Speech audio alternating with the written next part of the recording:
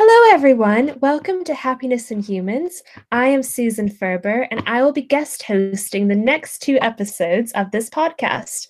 Today, I am interviewing the usual interviewer, Matt Phelan, author of Freedom to Be Happy. I worked with Matt as an editor on this book, and it genuinely has been one of the highlights of my career as an editor because the book is, quite frankly, fantastic, as we'll be getting into in the next few minutes. Matt, would you like to introduce yourself? Oh, hey Susan. I'll tell you what, it's so much more relaxing not being the host. I feel so relaxed. I don't know how you feel now, but you got to remember all the questions. It's so much more straight. I feel the most chilled I've been on this podcast. So, excellent. So feel free to take over as full-time host. I'm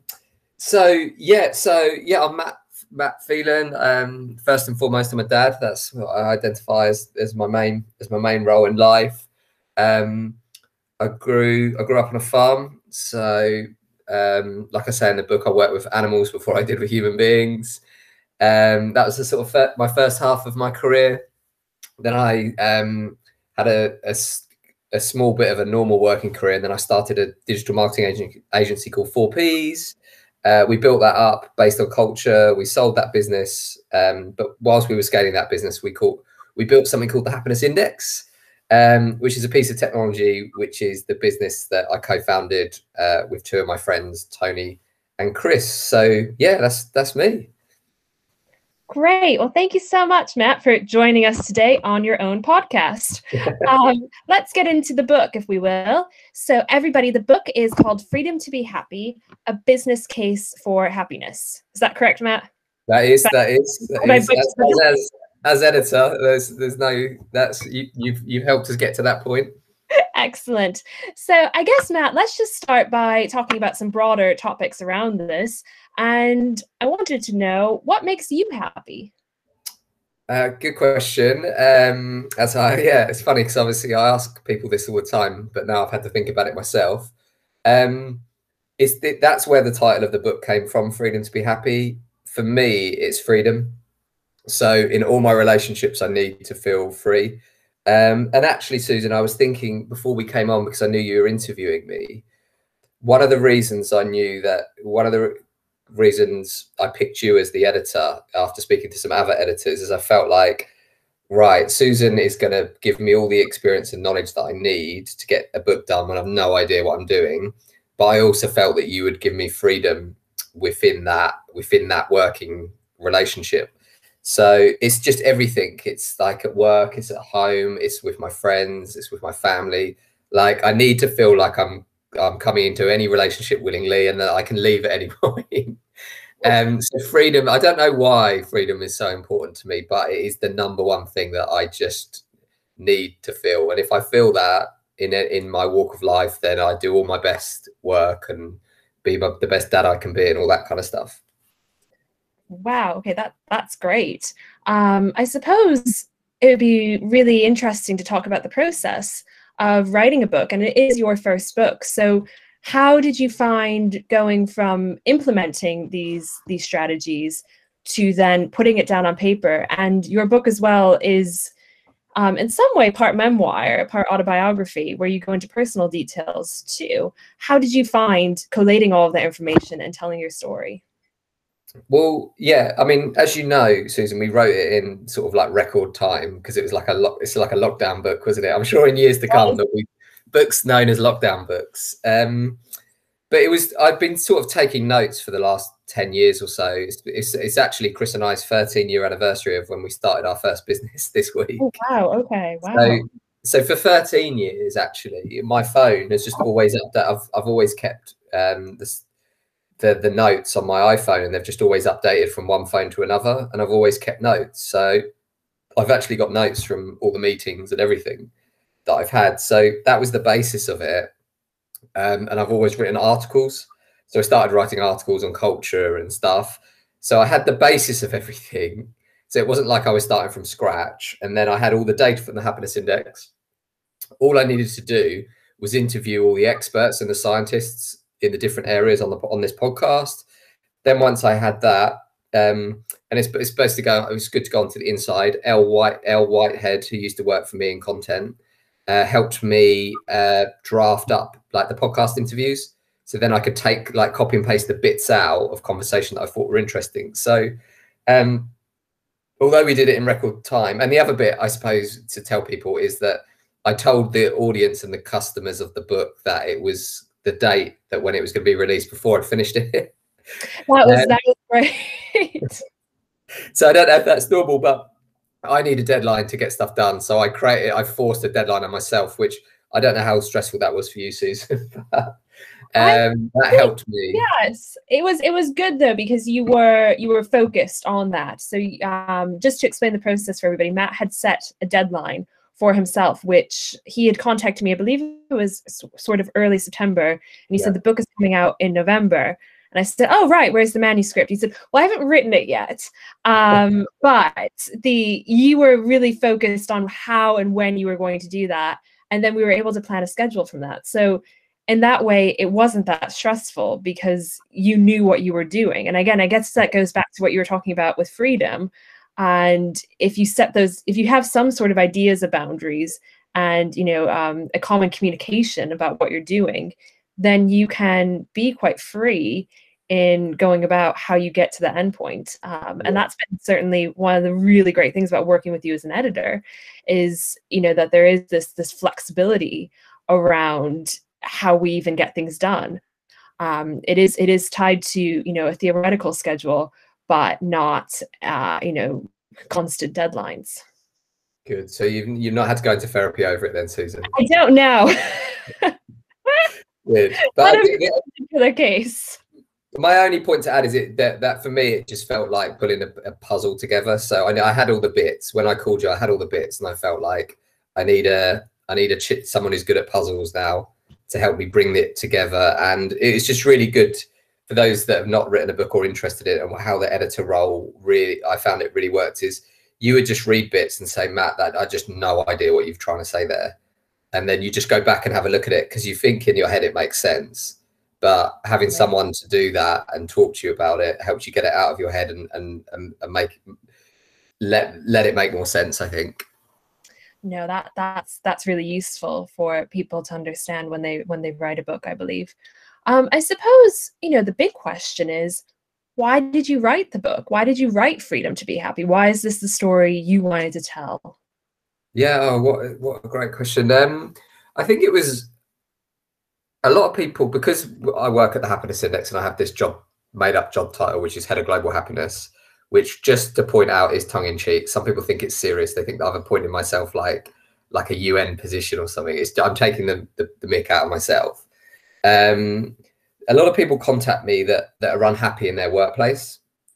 And it can be HR directors. Sometimes it's even CEOs themselves. They're unhappy in their own role and their own work. And they say, I can't articulate this business case. Like, I can't get people to understand why happiness is important in a business respect. So I felt like I could bring together the three elements, which is I felt like I could bring together the data, the frontline practitioners, and also the scientists into one place. So I felt like this is just a little book that anyone who wants to make the business case for happiness can do. Does that make sense, Susan? That does. I think that one of the things I really love about the book is how influenced it is by data, how data heavy it is with case studies. And even when we were in initial conversations about the book, that's what struck me as unique. And to readers who haven't read it yet, I think they will encounter that, because you go away then with concrete data, which really helps you to conceptualize why this is, the business case for happiness, rather than a perhaps manifesto about living in a better world. I mean, it is that as well, but it comes at it from this very data-driven place. And I suppose, onto that, really, in a way, you give the business case for happiness. That is your subtitle. Yeah. How do you feel about that? How do you feel that readers or leaders can take your book and perhaps implement it into strategy? I think the most important thing is, it's like anything in life, isn't it? Is that those people want to do it. Because if I reflect on the 10 years that we were in the digital business and digital transformation broadly, I was trying to get people to understand that if they don't digitally transform their business, they could be in trouble. And obviously the outcome of that was great, because that might have been fees for my agency, my company. Right. But ultimately I was thinking, I didn't know the pandemic was going to happen, but that's shown that up, hasn't it? Like, if you can't sell digitally now, you're in trouble as a business. So the pandemic has speeded up this like digital transformation end game. But when I had my sabbatical, I only remember time in football time. So it was the 2018 World Cup. When that World Cup was going on was when I had my sabbatical. I reflected on my 10 years, and I realized that I'd never changed anyone's minds. Everyone that wanted to transform their business came along and we worked on it together. And everyone that didn't. And I realized that I probably wasted half to 50% to 33% of my time trying to convince people they should transform their businesses. And I looked back and I thought, I reckon I've wasted a third of my time in a 10-year period, which is like 3 years of my time. And then what I've realized with the business case for happiness and this kind of stuff, which is, if people are really anti it, which there are people that are, I'm just chilled. I'm like, no worries, we'll see you down the road. It's like, it's not a problem. Like, it's all there. It's all there if you want to see it. It's all hidden in plain sight. And one thing I've learned from doing the book tour is that if you say to someone, happy employees equal better financial performance in a business, some people will argue with you, some people will believe it. But if you flip it round and say, and you got someone's arguing that the case, and you say, so, okay, do you think unhappy employees perform better? They get it straight away, because you can imagine it from yourself, can't you? Like, of course, unhappy employees don't perform better. Right. So to answer your question, I don't want to say I don't care, but in a way I don't. I'm just more chilled with it. If people want to come on the journey, great. If they don't, it's not a problem. We'll see you down the road. No, that makes sense. I suppose one of the things I wanted to talk to you about is the structure of Freedom to Be Happy is particularly strong in that you take us on a journey throughout it. Do you want to talk a little bit more, Matt, about what one will find in the book, and the decision about how to even structure it? So you sort of take us between personal reflections, a little bit of information about how you founded your companies, and then you go into neuroscience and quantum working, and also talking about the different hormones that one experiences. But all done with a very light touch, I should say, and with a great sense of humor. I mean, one doesn't really it just sort of flies past one, and you sort of absorb all the information as it's happening, because you're having a great time reading it as well. Yeah. I suppose, again, credit to you, Susan. That's obviously what I had to think about a lot about this, about how the puzzle comes together. And I always remember when we had that first meeting, and you said to me something like, the last thing the world needs is another white guy writing a book about how amazing he is. That sounds like me. Yeah. So I kept that in mind throughout, which is, I wanted to introduce who I am, because like, obviously, for those that don't know, one of the other reasons Susan is good at it is because she loves books herself, and she's actually written her own book, which I would recommend checking out. Is that you said I need to introduce myself, so I wanted to give that context, and I wanted to give a bit of our story around the previous company and something. But I read the book, by you saying that, it focused me on thinking about, right, what is the goal of this book? So the goal of the book was to arm people to be able to get the data and information to bring it into the boardroom and into meetings. So context is obviously important. So I set that, but I didn't want to be like this. I didn't want this to be an ego fest, which is just like, oh yeah, we did this amazing thing for 10 years and we were brilliant and you should do it like that. It's not supposed to be like that. Like, we did a load of good stuff at 4Ps, but we did loads of wrong stuff as well. and there's not many. If you look at those books that you were talking about, I don't think enough of them discuss what went wrong, because I agree with you there. when you look back, it's easy to go, oh, then we did this and then that happened, and it's so sorry to mention your book twice, Susan, but obviously the main character in your book cracks me up because she always talks about how she's not sure whether her memory is correct or not, and whether events happened in the order that they happened. Right. She has this imaginary narrative in her head, doesn't she? And yes. It's like but the reason she's a likable character is because she's aware of that. So she's aware. She's likable. What's that? I'm glad you think she's likable. Yeah, because she's human, isn't she? You get to know all of her, don't you? But she's self-aware of the fact that she's not sure whether the historical timeline was correct or not. She says that to herself in the book, and I love that, because that's the same with business books, isn't it? Yes. It's written and you read it and you think, wow, like that was a smooth journey. And they'll put the odd story in there, but you think, geez, this doesn't, I don't know. So I was very conscious of getting that bit done in a zippy, quickie way. Quickie, that's not even the word. In a zippy way that had pace, so that people didn't get bored. Because again, I like sports, so I read a lot of sports books.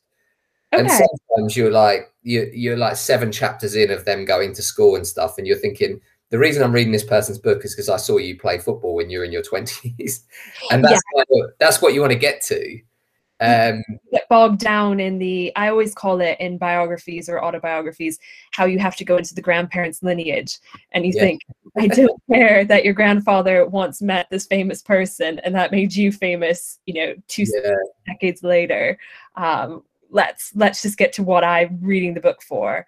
But equally, I think it is important to understand where you've come from as an author and your particular experiences. So growing up on a farm was, very influential on you, obviously, but it's great to understand as a reader how those influences have impacted you.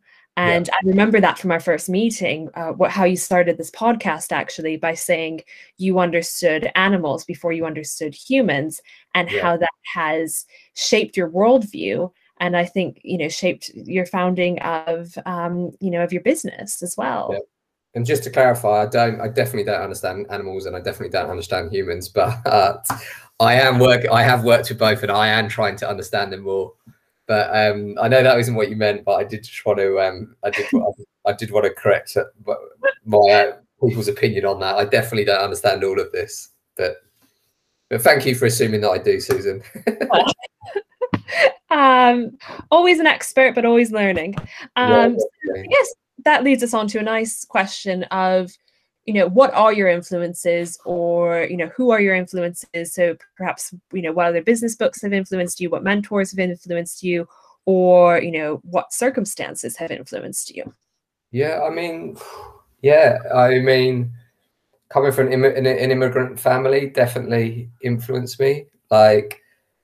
And I think it's why I've resonated, like stuff like this happening with Black Lives Matters and all this kind of stuff. That's definitely, I felt that I can't feel that as a white person, but anything that feels unfair, that's the thing that really, I suppose it goes back to freedom. It's like the flip side of it. Right. If I see bullying or things that are unfair, it just that's the thing that really motivates me or pisses me off to do something or whatever. So my own, again, I don't want to go into the lineage of my great parents and all that kind of stuff, but there's so many stories in our family of how we've been treated badly as immigrants and stuff like that. Just to give you an example, when we started farming in this country, English farmers, if they sold us any kind of food stock, they would put human excrement in it because we were Irish farmers. Oh, wow. Yeah. Okay. So it's kind of disappeared now, how badly Irish people were treated in the UK, and I'm pleased by that, obviously. But and Irish jokes, some people find them funny, some people don't, but they were just pretty common in the 80s and 90s, but most of them portraying Irish people as drunk and stupid, Irish within the UK. So that's obviously stories that you just hear all the time. You hear them from your parents, from your aunties, your uncles. So that's like fed into you. So I always think like that's always in my head. All of my grandparents are Irish, but I was born in England. So I identify as both. I see myself as English, but I also see myself as Irish. But that my influences are always that. Like I think that's always deeply rooted. That if there's kind of an unfairness or a group is being treated unfair, then that sort of motivates me to get involved in that. So yeah, I think it's my family is probably the answer on that one, Susan. Okay, no, that's really, really interesting, because I think people don't perceive bullying happening in the workplace oftentimes, and that could be a trigger for unhappiness. Yeah. But it can be so, insidious, the bullying and microaggressions. And you do touch on that in your book as well, which is important to understand. And you also touch on, again, different cultures and how they respond to happiness. Yeah. I suppose what is the most shocking piece of data that you've come across in your global understanding of happiness? What has taken you by surprise, either in a positive way or perhaps in a negative way? It still surprises me every day, which is if people scroll back on this podcast and go to the Professor Jeremy Dawson NHS. So in Freedom to Be Happy, it's in the Is Happiness a Fluffy Metric chapter. Okay. And it's still Jeremy's research that, and I am simplifying his research. You do go and read it yourself. But if there was two hospitals and they were exactly the same and one had unhappier staff, there's more chance of you dying in the one with the unhappier staff. Because most people, when they think of the business case for happiness or happiness, they imagine what their world is like. So if you work in publishing, you imagine other publishers. If you work on a construction site, you think of other construction workers generally. But most people don't. You kind of assume and you think, well, someone in a hospital is not going to make a mistake just because they're unhappy. You kind of put them on a higher pedestal, don't you? But the more you get into the research and you realize that, for example, blocking out emotions at work will impact the accuracy of someone in their task. For me and you, that might be me or you might miss a typo in a document. Okay, whatever. I don't know how much you hate typos, Susan, and that might annoy you nonstop for the weekend, but that's recoverable. But what if you're a nurse that is giving someone an injection or whatever? Mistakes happen. The NHS is one of the biggest employers in the world. So that still shocks me. And it still shocks me that people are not aware of it. And even in this report that's just come out on racism and ethnic diversity in the UK, which has annoyed a lot of people, Jeremy Dawson talks about it in that report. Oh, right. Okay. So in his report, I ask him what's the most surprising data, and he says, well, there's an association between discrimination and they're starting to see a link between discrimination and obviously happiness and obviously death rates. Because if you think of it back, if you're going to work and you're being discriminated against, obviously you're going to be unhappier. And if you're unhappier, that certain emotions are suppressed. So you're making more mistakes at work. So suddenly you start to realize these things like equality and happiness, they're not separate things. They're the same frigging thing. If someone is bullying you at work, it's going to impact your happiness and therefore your performance. And I think people haven't made that link, perhaps. And that's why, for me, your book is so important. It's very easy to read. It's very simple. That case study, again, was very surprising to me too. And it gives people simple tools and simple questions to ask themselves about how they can improve their workforce, because it isn't, again, we'd all like to live in a world where we could be happy, but even looking at it from a capitalist point of view, if that's what the business wants, it will make people more efficient. It will make people better workers, giving better output. So it just makes good business sense to increase people's happiness at work. And I love that about your book, that it has that drive behind it. I guess this leads us on to my final question for you, Matt, which is, what do you think the future looks like? Good question, Susan. I think exactly like you just said on the links, I just want to keep making the links for people to understand, because there's still so many people who don't understand this stuff. And we're still uncovering more and more data every day. And what we are finding more and more in the neuroscience bit is that business is blocked out. The businesses are very good at telling you how people think, but they're not very good at telling you how people feel. And going back to that government report, when I interviewed one of my friends about that report, who's a D&I consultant, he said the reason he's so angry about the report is because it doesn't reflect his living experience of being a black man in the UK. That's what he said. So what I take from that is it's not understanding how people feel. So if you take that horrific murder of that poor girl on Clapham Common, I think it was yes. Yeah, recently, horrific, right? What has come out of that for men, which men need to hear, is some of the shocking stuff that women that they know do that they're not aware of. So I didn't know it was a thing that if women were walking back at night, they'll keep their keys on them out, ready to. Yes. Yeah. So I've heard more women talk about that, and women that I'm related to and know and love and everything.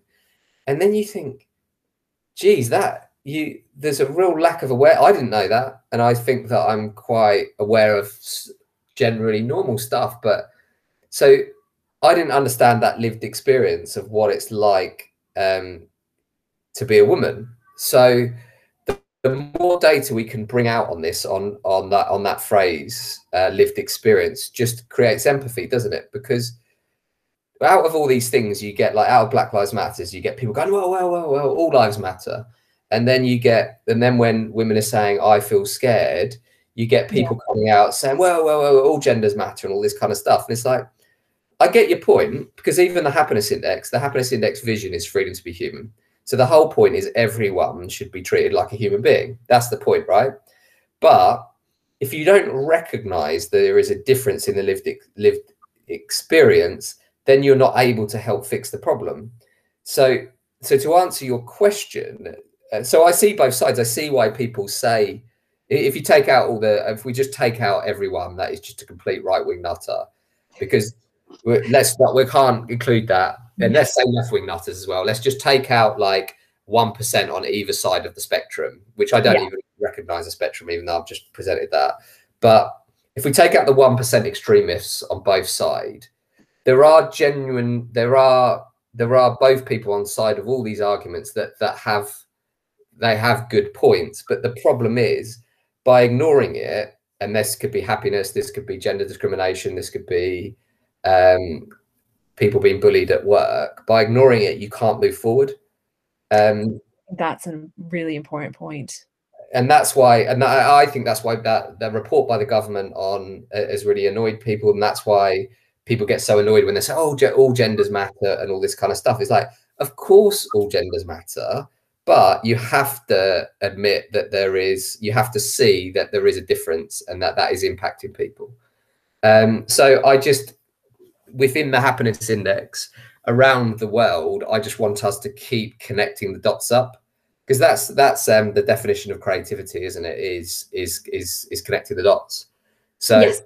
So I think the happiness index is going to help people visualize culture within businesses and beyond. So that's what I think is super interesting. And I think we've only scratched the surface. I don't think we know even like 1% of this stuff. And that's what they call it, duvet flip, don't they? Like what gets you up in the morning. And for me, it's just uncovering more and more of this stuff so people can be themselves and be free. Yeah, that's excellent. And as I said, what is so great about your book is it poses these questions, it brings this awareness, and it gives really, really good, significant case studies and data around these issues to say, wake up, we need to start doing something. Which you talk about how, it's not, people posit feelings as negative, that to feel is a negative thing, and you completely deconstruct that, which is eye-opening and reframes how one even approaches these situations. So to those who haven't read the book yet, a real treat awaits you, and also great reflection after you've read it too. So I hope people do enjoy it. And I think it's, again, one of those books that will not date, and that you can keep going back to again and again and finding what you need to take your business forward, or your personal life forward, perhaps, at different times in your life. Well, Matt, is there anything else you wanted to say about Freedom to Be Happy while we're here today? No, just that a lot of people asked me, most of the questions I got were around, can we get more on the last chapter, which was the Quantum Way? Yes. So what I managed to do, because when, as you saw in some of the book launches, everyone was like, oh, you're going to write another book, Matt? Are you going to write a follow-up? So in a pure quantum way, Clive agreed to write the sequel to my book, which is brilliant for me, because I've written, the sequel of my book is out and I've not written it. But if you manage to read my book and you think it's not SHIT, and you think, oh, I want to know more, Clive has now done the scientific case for the stuff that we introduced, like neuroscience and quantum physics, which sounds like a mind blown, like, whoa, a book on neuroscience and quantum physics, but it's really about how we can have all these individuals that have been the best they can be at work, and how it can all come together. So that's all I just wanted to leave people with. If you found that interesting, have a read of the second book and let us know your feedback. And on my book, just let us know feedback. I run a feedback company, so even if it's negative, I don't mind. I'm like anyone. Like, I'll be like a cringy little bit inside if you send me negative feedback, but I will get over that in about 2 seconds, and I would genuinely read your comments and try and learn from it. So if you've got feedback on the book, please send it. And all I want to say is, Susan, thanks for being an amazing editor. And if anyone is looking for a freelance editor, drop Susan a note, because I highly recommend her. Well, thank you very much, Matt. And we'll next be speaking to Clive Hyland, who is the author of the second book, The Quantum Way. And I know you've said that he's written the sequel, but I do hope that you two write another book. And I'm sure lots of readers hope the same as well, because you have a certain sense of humor, which is such a pleasure to read and to work with. So thank you very much, Matt, for joining us, as I said, on your own podcast. And next we'll be with Clive Hyland to discuss the second book in the Happiness in Humans imprint, The Quantum Way. Thanks, Susan. Thanks so much.